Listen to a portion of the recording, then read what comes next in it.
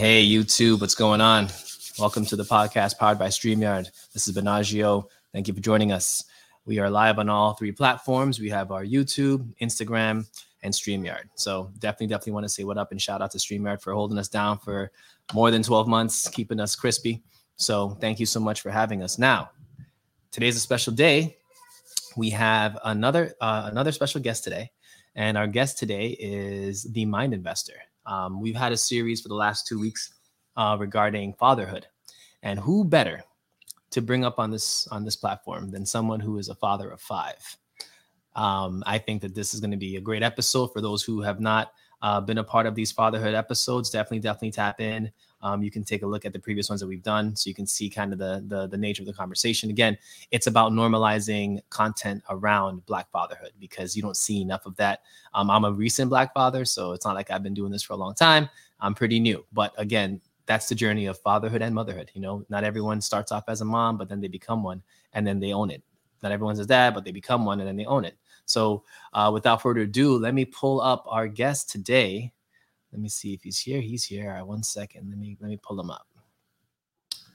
Add. Boom. Invite. Okay. So he should be coming on board right now. Hopefully my stuff is loud enough so you can hear him. All right. My man.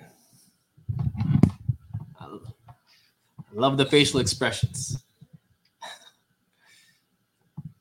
Can you hear me, Q? Yeah, I'm trying to see. Is it clear? It's clear. I can hear you. Can you hear me? I can hear you. My mic is boomed right at the phone, so we good, man. We are good. So. Oh, I need this light. I had to escape to get on this. Oh, no worries. Hey, listen, I know the way this system works, man. You gotta be ready for everything. You're a father of 5, my friend. Like I said, you got to be prepared for all variables. So, my guy. So, everybody on the line, and if you guys are on YouTube and following us on the line, is one of my brothers from another mother. His name is Quentin Mezatin. He is a entrepreneur, investor, brother, family member. You could just name all the things, and he is one of them when it comes to him and I. But this is another industrious Black man. I'm not going to say African-American man, Black man that is doing big things and is also a father. So Q, we've been kind of talking about this fatherhood series and just doing this up real big over the last couple of weeks. We had the Hackman on prior, and he had some gems to drop because he's a new father as well. And now we have you. So I feel like this is going to be just a really amazing conversation because I know there's a lot of parts of fatherhood that you have experienced that I haven't even seen yet. You know what I mean? So I guess we can start the conversation with a little bit about you. I actually have your profile up on your LinkedIn profile up on the YouTube StreamYard. So for folks who are actually watching this, they can actually see your LinkedIn. So I don't know. Why don't you introduce yourself? I can introduce you, but I mean, it's not going to, you can do a better job at that than I can because I don't know what you'd say. So introduce yourself to the people that don't know you. That is true. Oh, man. That is different days is different introductions. Well, name is Quentin Mezatin. Happily married for about 20 years. And together, my wife and I have 5 children. And, and since then, I'm just, a mentor, motivator, and also investor. And I have also founded a business, I Am Dad, which is a very, very big passion of mine that I just invented this year. I just created to help other parents with children with autism.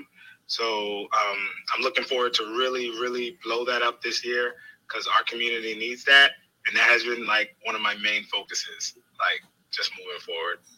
But yeah, I would just ask me anything, but that I feel like that has taken up most of my time and energy because of that impact that it's going to make in the world. And I'm really excited about that. Well, on your profile on LinkedIn, I'm going to be one of those people today.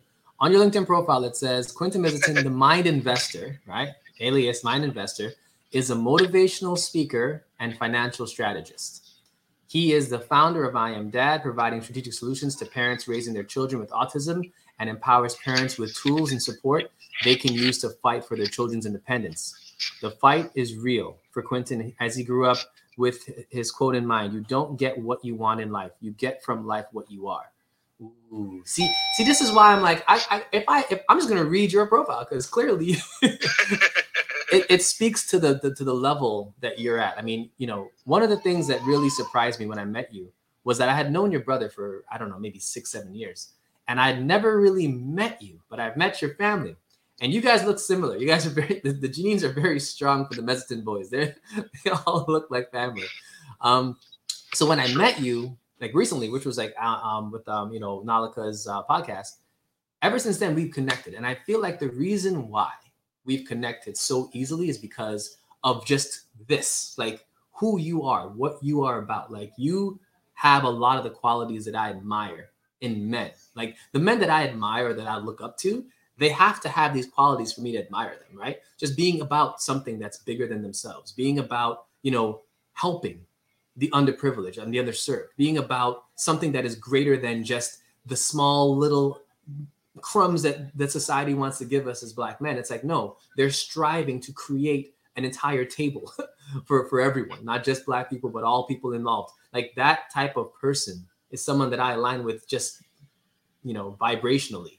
So when I met you, I was like, damn, I'm gonna know this brother for a long time because he's a man of my heart, like for real, for real. So brother, like I am just excited to even know you and the journey that we're on right now. Like, you know, just this 2021, it's been a lot, man. Like what, before we get into it's mutual, man. It's mutual. It's not too many times I get to find, it's a few of us. It's a few of us married Black couples that we get to like really grow and share what's working and, you know, really be like-minded like we are. Mm-hmm. So I value what we have. This brotherhood means a lot to me. And even your marriage, my wife, like, loves your wife. Like you guys are family. Like, you know, it's not just, you know, it's not just us. Our families blend very well together. And I look forward to all the things we're going to accomplish together. Listen, man. This is just the beginning. Just the beginning of an amazing journey. And it's just, I'm glad that 2021 had that, because I want to show you guys something. Like in my background, right? I have some plants back there. I've got this one, right? That's a little, you know, snake plant. I got this one, which is like something that my wife bought. That's another one that my wife bought. And then over there, I've got the aloe. And then there's like a big old plant on the side over there that's dying. It's like a palm plant, right? It's a perfect example of what 2021 was to me. Like 2021 was a time to accumulate things that were new, that could bring vibrational goodness to your life, right? And it's also a time to check and see what's not blooming and say, maybe that's not going to make it with me to 2022, right? It's perfect. Like this is a perfect example back here of like all of the things back here. Not everything's going to make it with me to 2022. Why? Because it shouldn't. I feel like we all have to take that small lesson in life where 2021 was such, it was so much, but it was also a really good opportunity to stop and ask yourself, do I need to bring these things with me? Whether they're ideas, individuals, work situations, health from you know, what do I want to bring into 2022? Because this is the time now. We're not going to see you guys until 2022 is actually here. So this is literally the last time we're going to talk to you in 2021. Think about what that means, right? Like Q, what does that mean for you? Like knowing that this is the last live conversation that we're going to have with our people in 2021. What would you want them to take away from this tumultuous year that could have been good or bad, depending on the experience for 2021, before we get into the conversation? Man, I've been telling a couple people, my family, including myself, we still got a whole lot of 2021 left. So some people are already in 2022, and I'm like, are you negating how many days we have left? These are like, we have so much time left to read a book, to learn something new, to start something that we could continue. So I'm not letting the holidays distract me where it's just going to be like, oh, let's put our feet up. No, okay. People are still working. People are still learning, growing, investing, and every day matters. So there's a lot of 2021 left. I have thoughts of 2022. I do have plans, investments, blah, blah, blah. Right. However, I'm still maximizing 2021. There's a lot to do after this call. There's a lot to do tomorrow and everything going into New Year's. So it's like, that's what I would say. Do not run away from 2021. It is not done. There's a lot more left for you to start something and finish something. I love that. See, Quentin is a man of my heart, and I must honestly say, like, I'm ready for 2021 to be done. I'm gonna tell you that right now. I have had so many amazing experiences in 2020. I just want to lock them in. You know what I mean? It's sort of like when you have a bunch of investments that are doing well, and then you got to sell some just to lock in those gains. Like, I feel like I want to lock in my 2021 gains right now because I don't want nothing else to jack up the gains that I've seen. Like, I was listening to an episode from a year ago. Didn't have a roadcaster, didn't have a mic, didn't have the set, didn't have nothing. Just me with my cell phone like this. Hi guys, welcome to Wealth Wednesday. How's everyone doing? Trying to regulate my voice. Like, I don't even have like the ability to move volumes up and down. And then I look at my now, like right now, and I'm like, dang, like we're StreamYarding, we're multi-platforming, we're doing all these things. We've got the financial literacy course, we've got you with I Am Dad as our guest. We're talking about fatherhood. I'm like, look at where we've come, in 12 months. And it's like, I am super excited for what 2022 has to offer because I feel like if this was the beginning of the warm-up, like, whoa, 2022 is about to be lit. And I don't care what virus variant we're on at that point. I do not care. That's the least of my concerns. Like, there's so much work to be done. Like, even think of I Am Dad. Like, I want my I Am Dad t-shirt, right? So that I can go to the gym. Yes. Work out with my I Am Dad t-shirt on. Like, I want to walk around with that because I feel like that mission is so important, especially with how society is failing our kids when it comes to their health and nutrition. Like, literally, society's not even talking about that. So I guess we'll go into our fatherhood off of that. We'll piggyback off of that. So why did you even start I Am Dad? And what about your fathering or your fatherhood experience led you to beginning that mission, trying to help other fathers and parents in general who have kids with autism? Wow. I know, that's a lot. Go ahead. Take your time. Dad. Can you hear me still good? Perfectly. Can you hear me? Perfectly. All right, so I Am Dad started when one of my friends pointed out, like, I do a lot of personal development, and I was noticing that I was going after certain goals, and then I kept seeing that I would not reach certain goals, and I wanted to know why. I'm like, I'm doing everything I should do, the mindset, the motivation, the work, but I was not reaching my goals. And I noticed when I started looking at my journal that it lined up so closely to things happening in my life where it was just like having children. So it's like, having children is a blessing, but it's also an overwhelming surprise if you do not have the right tools and the right support and knowing how to handle those adjustments. Right. So I noticed that I couldn't handle it, and I would see those, I would see the lack in my performance. So I started to realize that, okay, I need to do something. And then once I started to be aware of it and address it, then things started working out. And this is years later. But then all of a sudden, my last two children being diagnosed with autism, becoming nonverbal, having tantrums, all these different behavioral problems, and cognitive delays, it put me in a place where I was just lost. I was like, semi-embarrassed because I was just like, my kids weren't responding like other kids. I thought it was something that I did that I didn't do, and I didn't know like where to turn, what to do. And the doctors were just telling me there's nothing I can do. This is just what it is. And I just didn't want to accept that, even though I knew that, they're the professionals and maybe I should accept that. But how much is my life going to suck if I can't even do anything because of the limitations that were put on my children? And I realized it also put limitations on me. So what I started realizing was I'm going to do research to just challenge everybody, from therapists, doctors, teachers, that told me that there was nothing I can do. My children will never become independent. They will never talk. They will never read. They will never comprehend normal things. And I was just like, you know what? I just don't want to accept that. So all I needed was one successful story. And when I found this one successful story, I just dropped everything and I just said, I'm going to just start working to like not give up on my children. And like when I say I'm going to run my own race, I'm not competing with anybody else, but I'm going to find these results for my children. I want to hear their voice. I want to see them grow. I want them to become independent so my wife and I can have a life by the time these kids get out of the house. Like, I don't want to have the kids in the house all the time. So that started my journey of a couple of years just researching. And then as I started to get results from my children, started to get their voice back, started to get their comprehension back, started to get these solutions and implement all these strategies, right, I still kept it to myself. I was just, this was just my wife and I have best friends that never knew about the obstacles and challenges we were going through because we kept it to ourselves. Right. And then I made one post when my son graduated pre-K.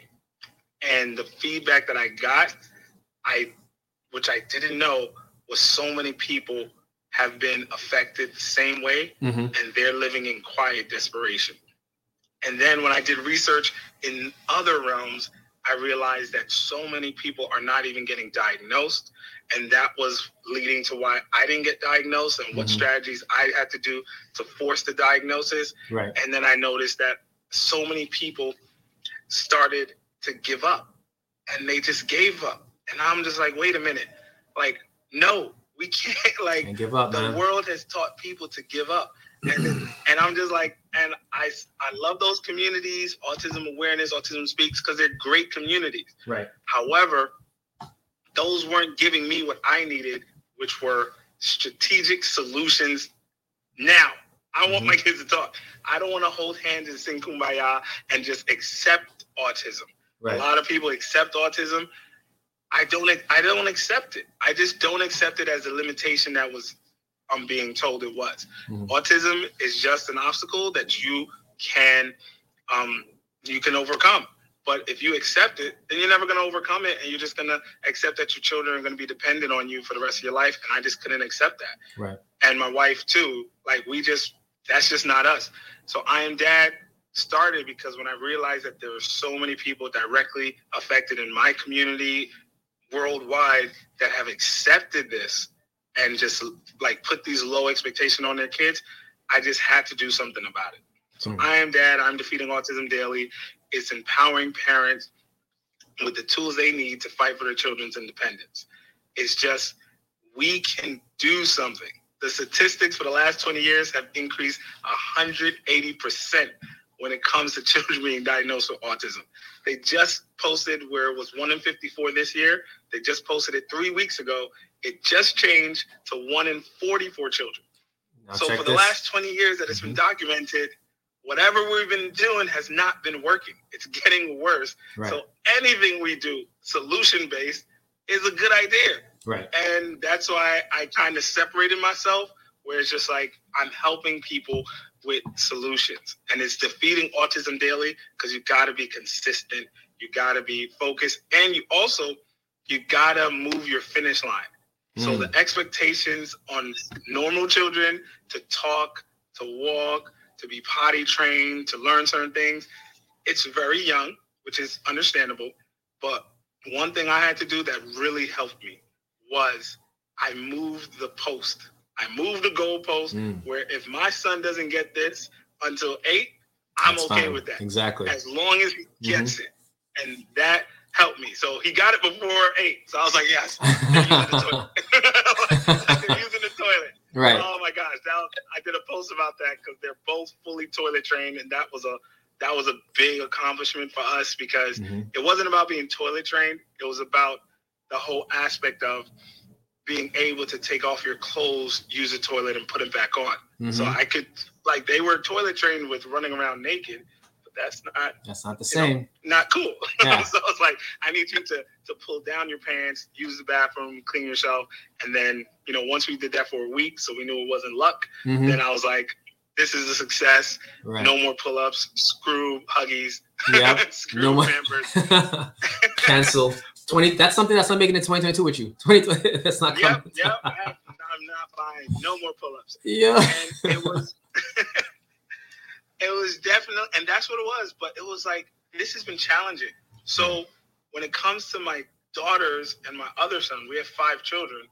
I noticed the impact it was having on them with their brothers having these delays, having these behavioral differences, where this year they're actually going to start outside of us seeing somebody else just to have another conversation with somebody. Right. Because when I started talking to adults who had siblings that were on the spectrum, they have a lot of resentment towards the parents because they felt that they didn't get enough attention, they couldn't do stuff.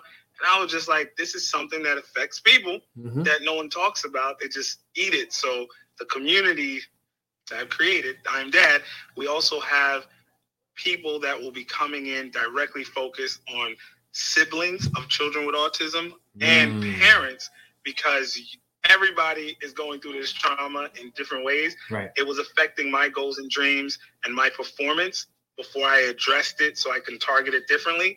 And I can't imagine how many other parents are not going after what they really want because of the pull and the stress that, over the challenges are bringing. So now being aware of it, we can address it and we can fight it, and having people there to kind of, push that is going to be an impact, because I still want people to achieve their goals and dreams. Like, we should learn new things, and coming together with solutions. I feel every child has a voice. So I don't accept nonverbal. That's really big in this community. But my kids were nonverbal for 2 years. And I kept on acting like they wasn't. And I spoke to them and I invested in them, in their brain development, in their speech, music therapy, speech therapy, everything. And now they won't shut up. And I just feel that I had to leave because they would not, like, if I was in the house, it'd be like, sir, they'd be on the live right now. They'd be like, hey, Dad. Yeah.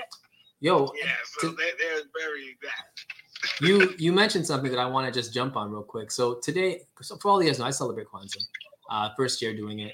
And today's principle is Ujamaa, which means cooperative economics. It's the foundation of what we've seen brought to life on social media with the popularity of Bank Black, Buy Black, Shop Black movement, whatever have you.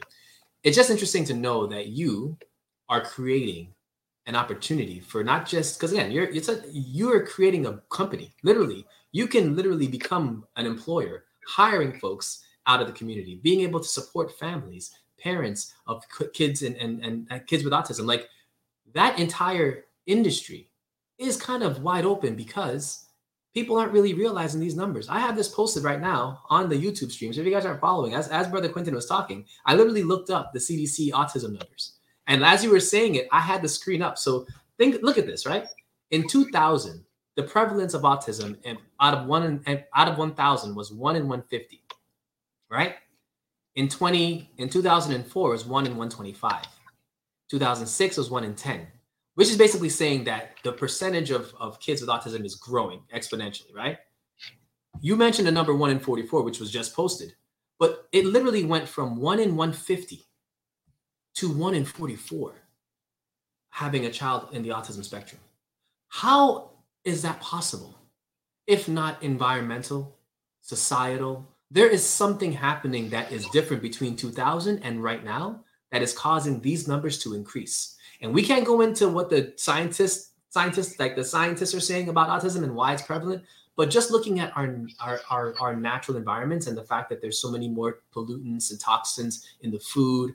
High fructose corn syrup is now a sweetener that everyone thinks is great, but it's horrible for your body. You have preservatives and everything. There's like, the way that we're packaging goods and services now and delivering just things like that to people, it's changing us genetically to the point where now our kids have a higher prevalence of autism, which is like, there's always a give and take here. I'm not going to ask you what you think the reason is, because I don't even want to put that on there because we'll have to put allegedly on it. But I'm going to tell you what my opinion is of the whole thing. It's that this is a setup. And I feel like the setup is one that we didn't make, but we're all living in it. If you don't watch the food that you eat and you give to your child, the water that they drink, right now in Queens, New York, where we live right now, there are 16 contaminants in my tap water that are at dangerous levels for adults, yet alone children, right? Now imagine how many parents who don't have water filters are just going there giving their children water from the tap. or using that water to boil their tea or to make their bottles. And now the kids are ingesting these 16 toxins in their daily milk or in their whatever meal you're giving them. You're adding to the prevalence of their bodies having access to toxins that didn't exist in 2000 because it wasn't as polluted as it was now. Like, we've got to look at all these things because I feel like they all play a role in the health of us and our kids. What do you think? Yes. So autism spectrum is a pool of a little bit of everything. Wow. So when somebody has autism, you do not know where they fall in that pool until you meet them, until you talk about them. So it's like when I tell people there's certain tests you can take to kind of see where you fall in that pool. Because not a lot of people are nonverbal. They have different behavioral, cognitive delays, occupational delays, physical. So it's like, where are you on the spectrum? And it's just like, there's so many factors to what you just said that could be causing it. And everything is controversial. And some people will be like, well, it didn't happen to me. So, like, how is that conclusive? And because of that, what I do is I believe the parent. Whatever you think it is, you're right. What are we going to do about it is the question. So I had some people believe that, hey, it was what my kids got injected into them, and that was what it caused. And these were doctors that told me that. And I was just like, oh, snap. Well, what am I supposed to do about it? They gave me medicine to detox what was put in them. And they told me to give that to my kids every day because it needed to take things out. So I was just like, okay, so my kids have been like young. I'm talking about 3, 4, detoxing because that could have been it. They could have had too many toxins blocking certain things in their brain that wasn't helping them learn and grow normally. Right. So I tried it. I tried a lot of natural, like herbalists, naturopathic doctors, medical doctors, giving me different tools on what my kids could consume to help their brain development. I even took some of the stuff. I was like, yo, this is good for adults. Like, what? I'm taking lion's mane. I'm taking fish oil. I'm like, this is great. I'm going to get me some. So I'm just like, I'm more focused. So I'm just like, but is it the cure-all? There's no one answer to this autism spectrum, this pool. Right. But implementing things that make sense to where you are on the spectrum could help. They will help, especially natural things that you can't really overdose because they don't really have side effects. So it's like, you could definitely look into stuff. My doctors, of certain doctors that I used to go to that I had to switch because they were too much not on my side when it came to fighting for my children, they just threw it out. And I'm like, why are you throwing out these things? Like, I'm just asking you what's your thoughts on it, and you're just saying it's crap. But I'm like, it can't be crap. Right. So I just kind of waited and always found somebody who wanted to just have a conversation with me. Like, there are good doctors out there that actually want to help their patients. And there's some doctors that are just stuck in, we are God, whatever we say is right. And they don't want to hear nothing else. So when you bring up something else, they don't want to just like even look at it with you. So I had the doctors that I go to, they'll be like, you know what? I don't even know about that. But let me write that down, and next time you come, I could, do my research, and we could come together and see what my thoughts are. I like that. I want to have a relationship. So once doctors didn't want to have a relationship with me or therapists, and we're fighting the same fight, right? I just left them. I was like, oh, deuces. Like, I'll switch insurance in a heartbeat. I'll switch doctors, therapists. I'm like, deuces. I'm fighting for my children's independence. If you're not fighting with me, deuces. And that's what I also tell parents, to empower them. Like, I don't care how long you've been going to the doctor. I was going to the same doctor with all 5 of my kids. Once we started having these little conflicts, deuces. I was just like, my relationship as a parent, I'm fighting for my kids. I do not care about those timelines and things like that. Right. So it's just like, that's one of the things that we have to do. Like these people, they're going home to a beautiful home. They're seeing you for 1 hour, and you see your kid for 24 hours, 7 days a week. I believe you, and whatever you think, I'd rather listen to the parent and tell the parent about, like, let's find other people that's going to listen to you, but don't take that opinion as fact, as law. Yeah, it's an opinion, and, and that's what we do that a lot too, man. So, we do that a lot.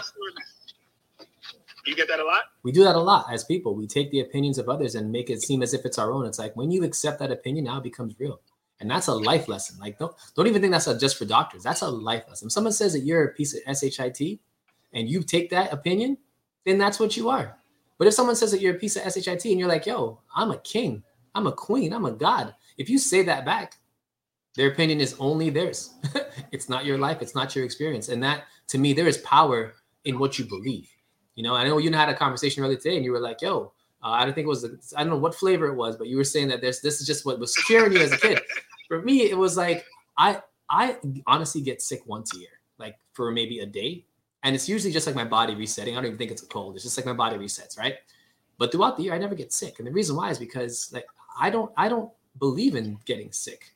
Like, it's not a thing. Unless someone brings something to me and they cough in my face and they give me their virus, and that's cool. But naturally, like, I don't eat in a way where I'm going to get sick. Why? Because in my head, I don't believe that I can be sick with little things like that. You got to get me with something extravagant. It can't be no basic common flu, cold, whatever. You're not getting me with that. So I feel like whatever you believe in is going to be what happens. And I feel like being able to instill that belief in your kids as a father, like, I'm young in the game, so I'm only 15 months in. You got 5. When did you see that part where you were instilling that level of confidence in your kids? Like, what age did you really kind of tap into that, and how did that work for you as a dad? Because I mean, I understand like you're a confident person, but to be able to transition that into your children, I feel like that's got to be work. So when did you start that work, or did you start that work? I was a scared father. I had my first child at 19 years old. Everybody told me I shouldn't have the baby. I had, well, he's not on here. My father. He's not here, Dad. He's not here. But he gave me the money to have an abortion. He was just like, you need to go back to school. You do not need to have a baby.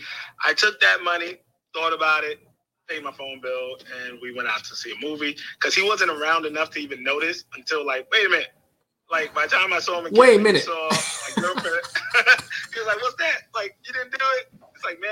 And then he was just like, listen, I am not going to help you.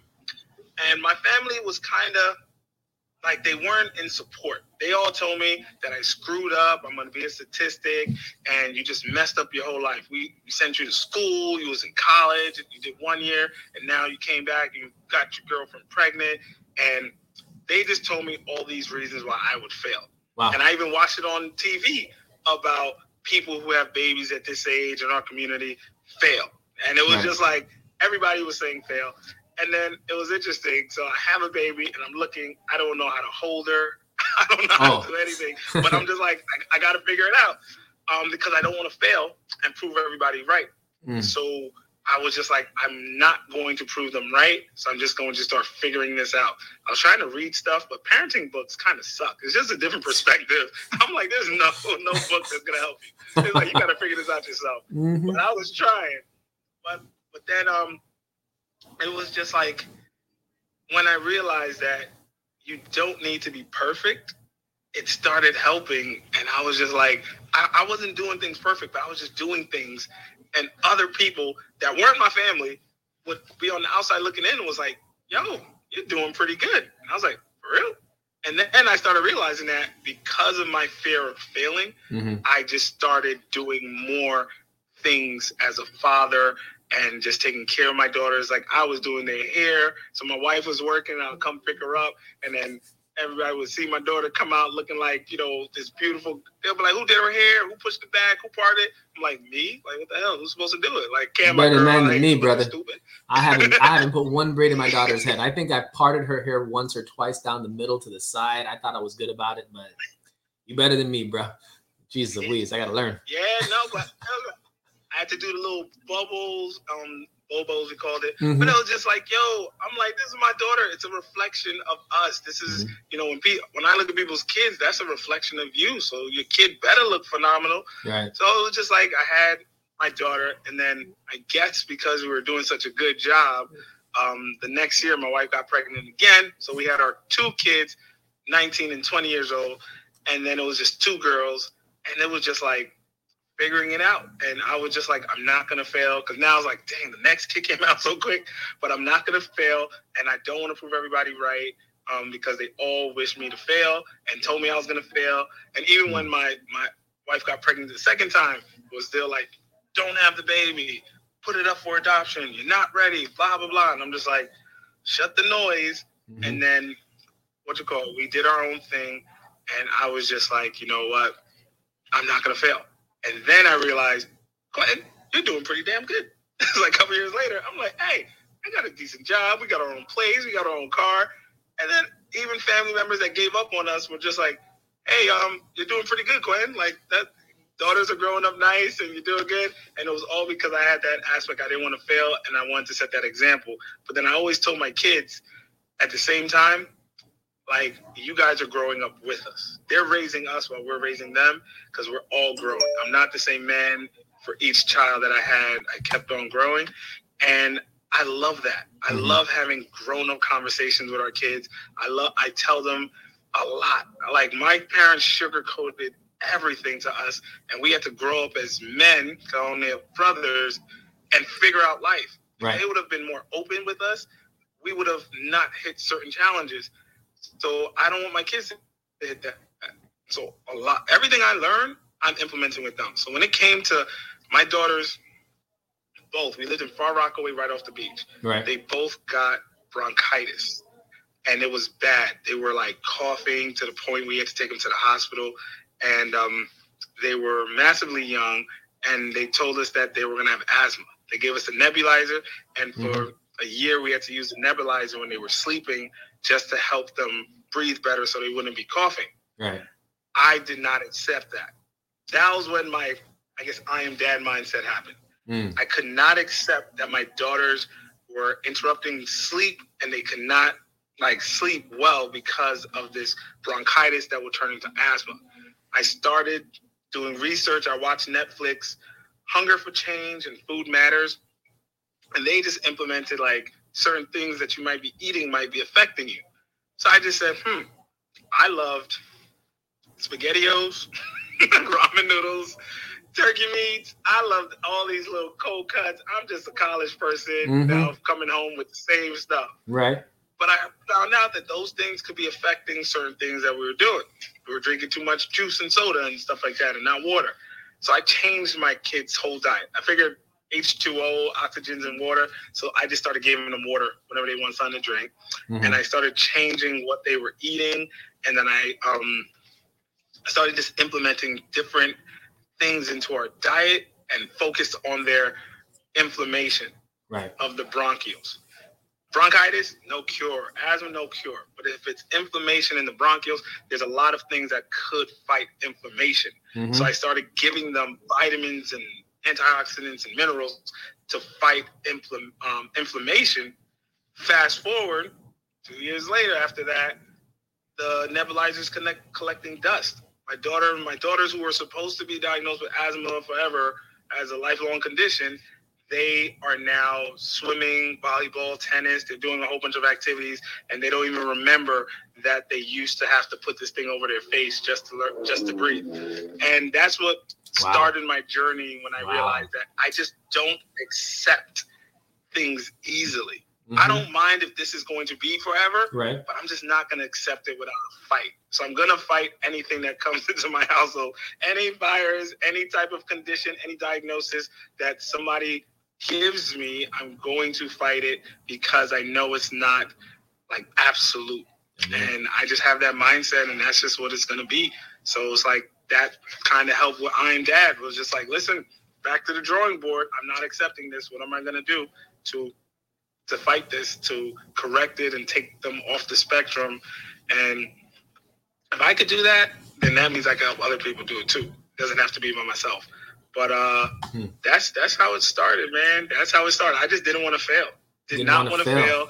And because failing for me was not competing against other people. Because other people were they weren't doing what I was doing. So I already knew I was winning in my community or what I was doing at my age. But it was proving the people who told me I would fail wrong. And that meant a lot to me. Being able to look at those people years later and be like, I'm still here, still thriving. Right. I got more kids, and we're still making it work. And if I would have listened to you and your limitation, I wouldn't be here right now. So now that was with my that. Hold on. With that, I'm putting a pin right there. Just boink, put a pin right there, right? What you just said, and this is how crazy this is about the life that we live right now, right? Why is it that the biggest critics in your life are usually the ones that are closest to you, right? And they have the power to either strengthen your resolve or break you. And then you have to decide which of those two options you're going to accept. Because to me, it's like, you know how they always say you can never be a prophet in your own home? You've always got to go somewhere else to be a prophet. You can never, they say that because usually your own home is usually the hardest place to be a prophet in. Like you're just trying to navigate the minefield. You're just trying to survive. You're just trying to make sure that everything you're supposed to do, it gets done. Whereas outside, people don't know you. There's no minefield there. So you can create whatever environment you want, create your life, create whatever. But your story where you're getting advisement to say, hey, go get this abortion. You're getting advice to say, hey, you're going to fail. I'm not going to support you. And you guys literally had to just dig deep and say, you know what? We got no one but ourselves. I think that opportunity, which is what I see that as, is one where you accept the challenge of that and you just make that your mission to say, hey, I may have done this in the beginning was fear, but then that fear turned into courage. That courage turned into my resolve. My resolve turned into who I am now. And I would never take any of it back. Like those key things are sometimes the catalyst that we need to leap in faith, to have a leap of faith, to trust ourselves and to trust what you think is right and then follow it all the way to the end. Like if you think that there's a back door when it comes to some of those experiences, it's like there isn't. Like you have one choice to face it, whether you're afraid, whether you're not afraid, doesn't matter. It's here. Am I going to abort this child or am I going to keep it? Am I going to not have any more kids or have more kids? Like these are, and it's always the people closest to you that talk the nonsense. Like that's just a thing. That's just how it is. But in spite of that, who are you going to be? Yesterday's Kwanzaa thing was self-determination. Like, what do you define for yourself? What type of future do you want to have? And are you ready to define that for yourself? That concept to me is exactly what you had to do based on what you just said. Like you had to define what fatherhood was to you. And you had to gain your confidence in the experience. When you look back, you're like, yo, I'm pretty damn good at this. Like that aha moment. How did that feel when you literally stopped, thought about it, removed the fear and said, wait a minute, reality is I'm doing pretty damn good at this. What the hell? Like, how did that feel? I just want to know how that felt because I like that. Les Brown used to always say this quote, you only get two things in life, reasons and results. Notice reasons don't count. So my whole thing was like, when I heard that as a young man, I was just Finished. Like, bro, finish him. That's all that matters is results. And then I was looking in my community. I worked at the post office for 6 years, and there were a lot of gentlemen who also had kids that were telling me different things to do. But then it was just like they had kids with like different women, and a lot of people had multiple kids, but they were all over the place. And they knew. They were just like, yeah, I don't know those kids, or these kids hate me, and this and that. I'm like, what? Like is this reality? And that's reality. A lot of people, it doesn't work out. Right. So I was just like, dang, I got to make not only this fatherhood thing work, but I got to make this relationship with my wife work, because we were definitely, it was more realistic for us to break up, for us to mess up based on who we were. And like that, I always tell people, who we were, if we stayed those people, we would definitely not be together. This would be some co-parenting, ugly mess up. It was because we both decided to grow, consistently grow, and we're still growing, that we're actually together and we're thriving and we built something strong. So just like setting up, like our expectations are just different, and our relationship is different because we did not get stuck different places. Whenever we started to get stuck, that's when fights and stuff were starting to happen, and the miscommunication. And I was like, oh snap, what? Let's adjust, let's stop, pivot, see what's going on, like evaluate, and then we were able to go, because we always knew that we only had each other, so we had to make this work. But it also took a lot of, indirect support from different people in the community that would just give us little pointers, little stuff, and be like, hey, that's normal. And like, don't worry, you're not gonna always get along, and stuff like that. But you don't gotta go to sleep at night with that. You could always adjust certain things. So our relationship grew tremendously throughout these 5 children and all these years that we've been together, from high school seniors to now, like, massively young adults. It's just like we've been through it all. Like, right, every stage. That is just, it's like, and then now we have all the kids, and then our eldest is 17 years old and 16 years old. So the conversations are definitely much different, because we don't know what's coming on the list, but there's a lot that's coming on the list. But I'm glad in some ways that we're young enough to kind of still compete with them. We're not too old. But I don't recommend everybody have kids at a young age. However, this is how we made it work for us. But like, I couldn't do it by myself. Like, I tell my wife all the time, like, I'm out there on the forefront, even when I am dad. However, she is still working massively in the background, nurturing, taking care of the home, so I can actually be out there handling business and helping other families and stuff, because that's just not where she fits. But when she does show up, she's phenomenal. She, dropped the mic. She's going to do what she has to do. But it's just like, at the same time, she's shy. Even though she's fun, she's shy. I don't even think she's shy. It's so weird. I'm like, I don't even see her as shy. She just seems like she's just like a very bubbly person. Like, every time I talk to your wife, I'm like, you don't seem shy at all. Maybe that's just because we're family. That's how that works. Maybe she's shy with other people. That's how it is. That's how it is. That's how it is. Like, but this took years of, Toastmasters, of a lot of things to kind of push out that public speaking and that extra, getting out there.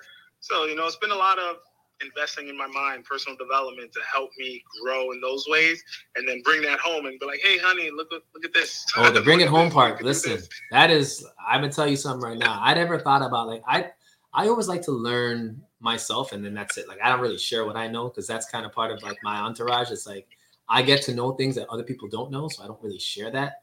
But now that I'm married and I'm a dad and I have a wife, it's like, okay, I have to actually share these things now. So, like, I'll come home and I'll learn something that's really cool. I'm like, hey, by the way, I remember the other day, I think I called my wife from work, and I was looking up palm reading. Don't ask me why, but I was. And I was looking up what the lines meant, what each line is, and I'm just talking to her about palm reading. I'm like, I just thought it was cool, but I'm going to share this. It seems like something that someone that follows Zodiacs might like.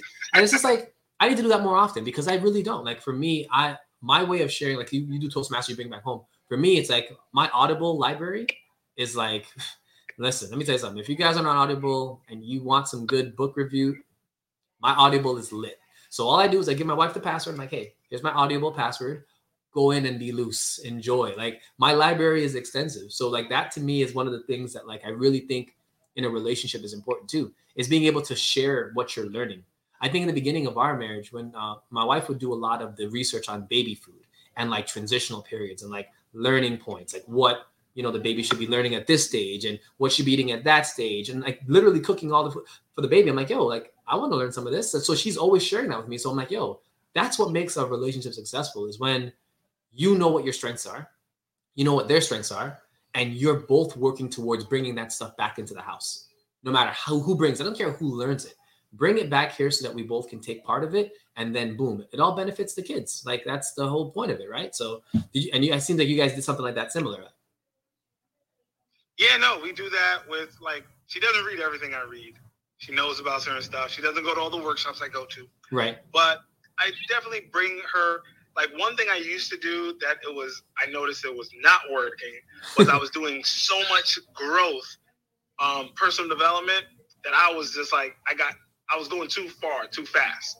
So all of a sudden, we're a young couple. We're just doing everything that's just like what we know. We're watching TV all day, watching movies, living paycheck to paycheck. We're just doing everything. Like, this is just the norm. This is how we know. Right. So all of a sudden, I started learning new strategies, new investments, reading books, learning all these different ways to think and all these things.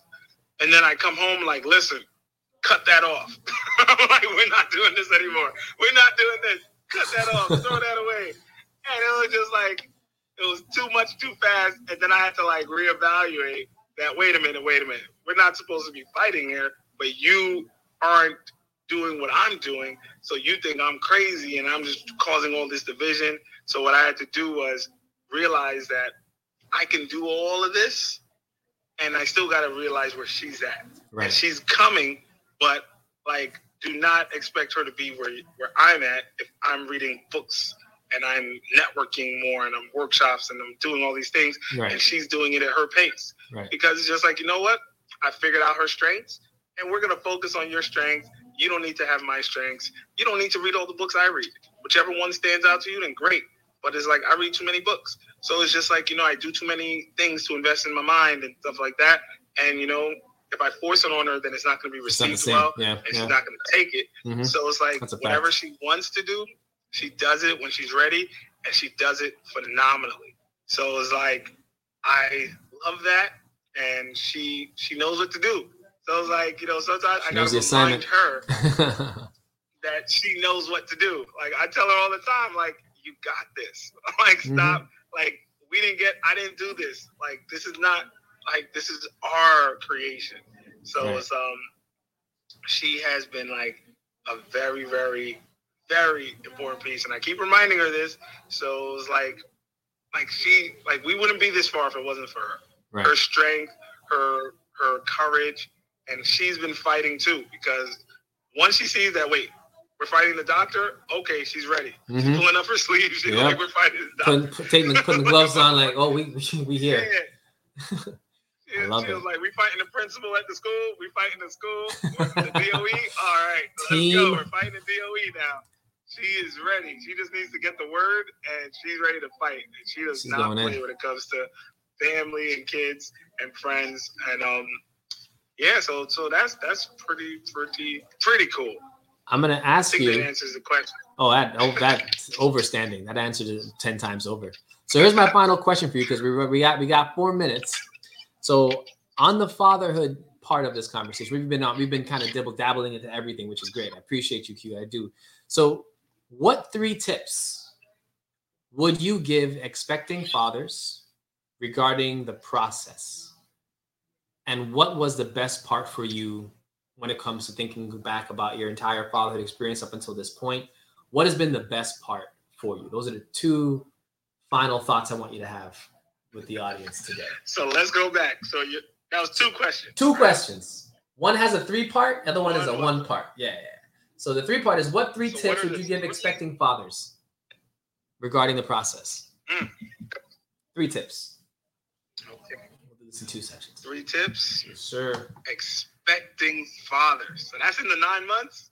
Oh, that's in the 9 months, or ones who are recent fathers, like maybe like, you know, folks who just had kids or about to have kids, or, you know, they're not 5 in. They're probably 1.5 or half of, 0.25 in, 3 months pregnant, whatever. The young brothers. All right. One thing that I learned was, don't let the world raise your kids. That was, I used to beat myself up because I wanted to take my kids to Disney World.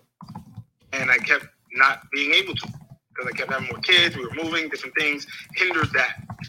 But my kids had so much fun going to the local park.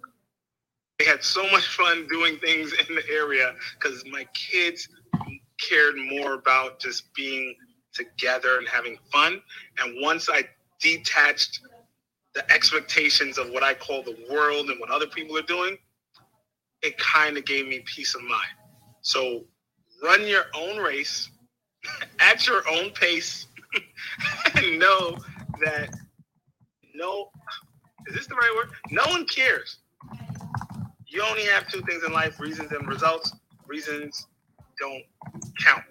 They don't matter. Results do. People just care about the results.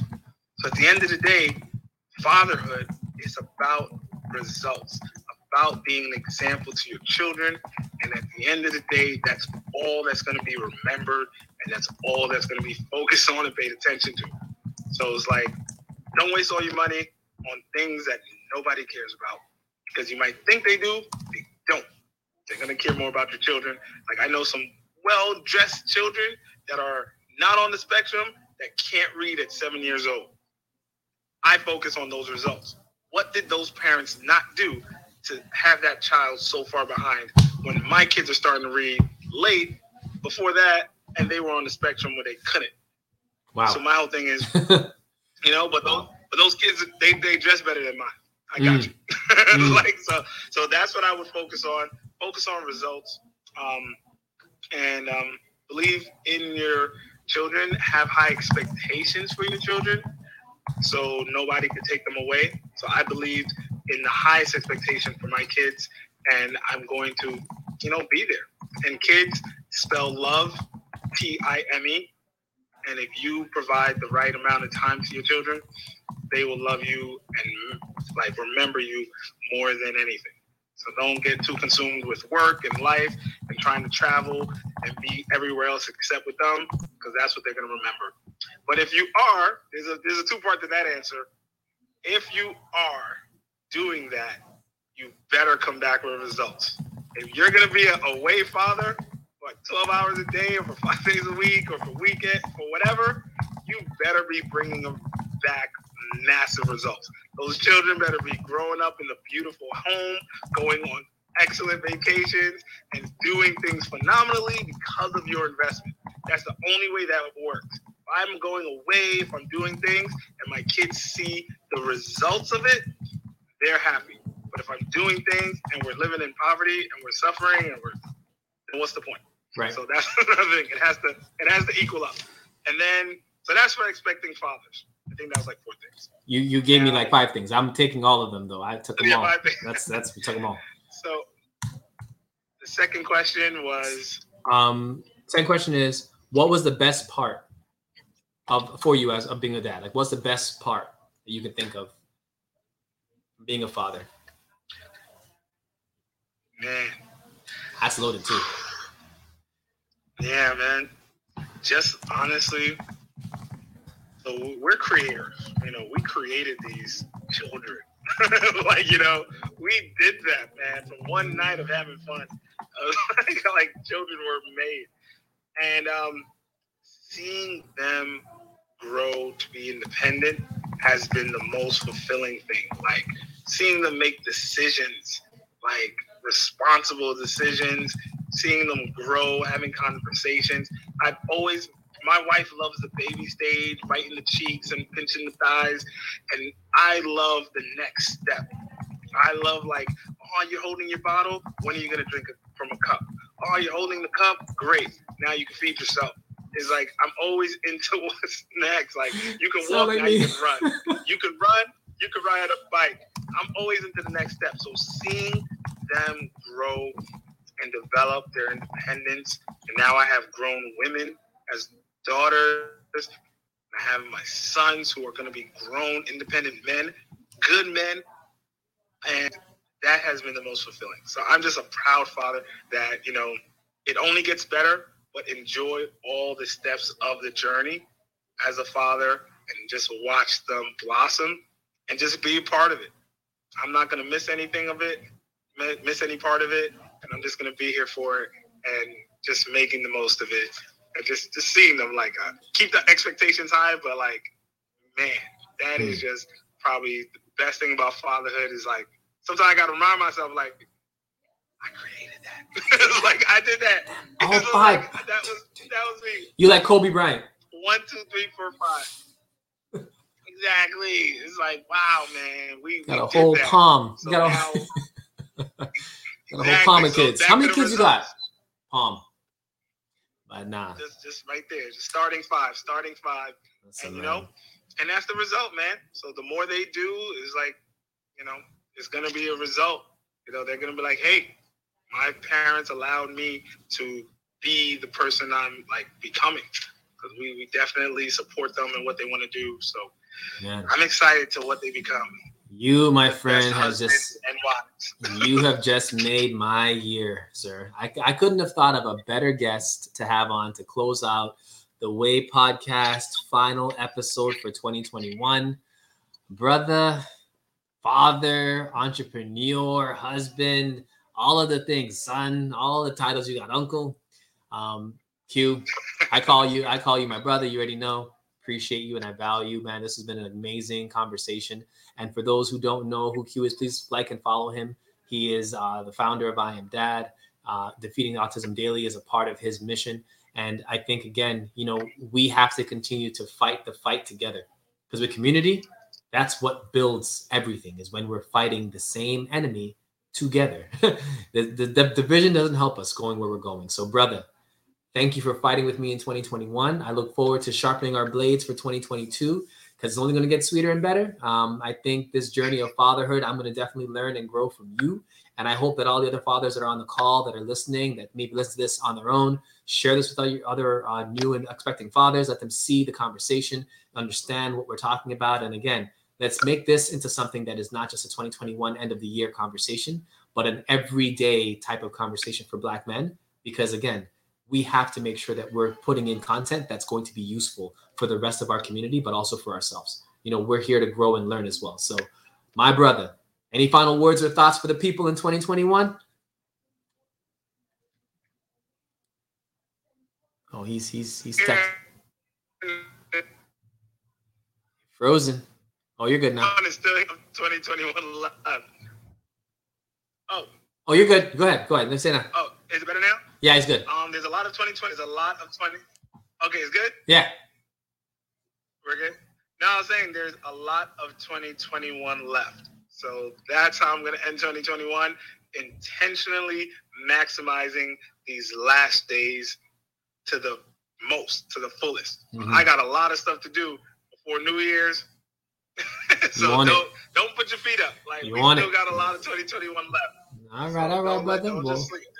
Well, listen, man, I value you. I value your time. I value your thoughts, your mind, your spirit. I wish you all the best and the greatest for 2022. We're going to be building in 2022. I can only imagine what this conversation will be like in 2023. But right now, we're going to worry about 2021, finishing off strong, like you said. So, bro, exactly. Love you, appreciate you, value you. And again, you're my guy, man. I will catch you. Love you too, bro. All right. Be safe, Q. Peace.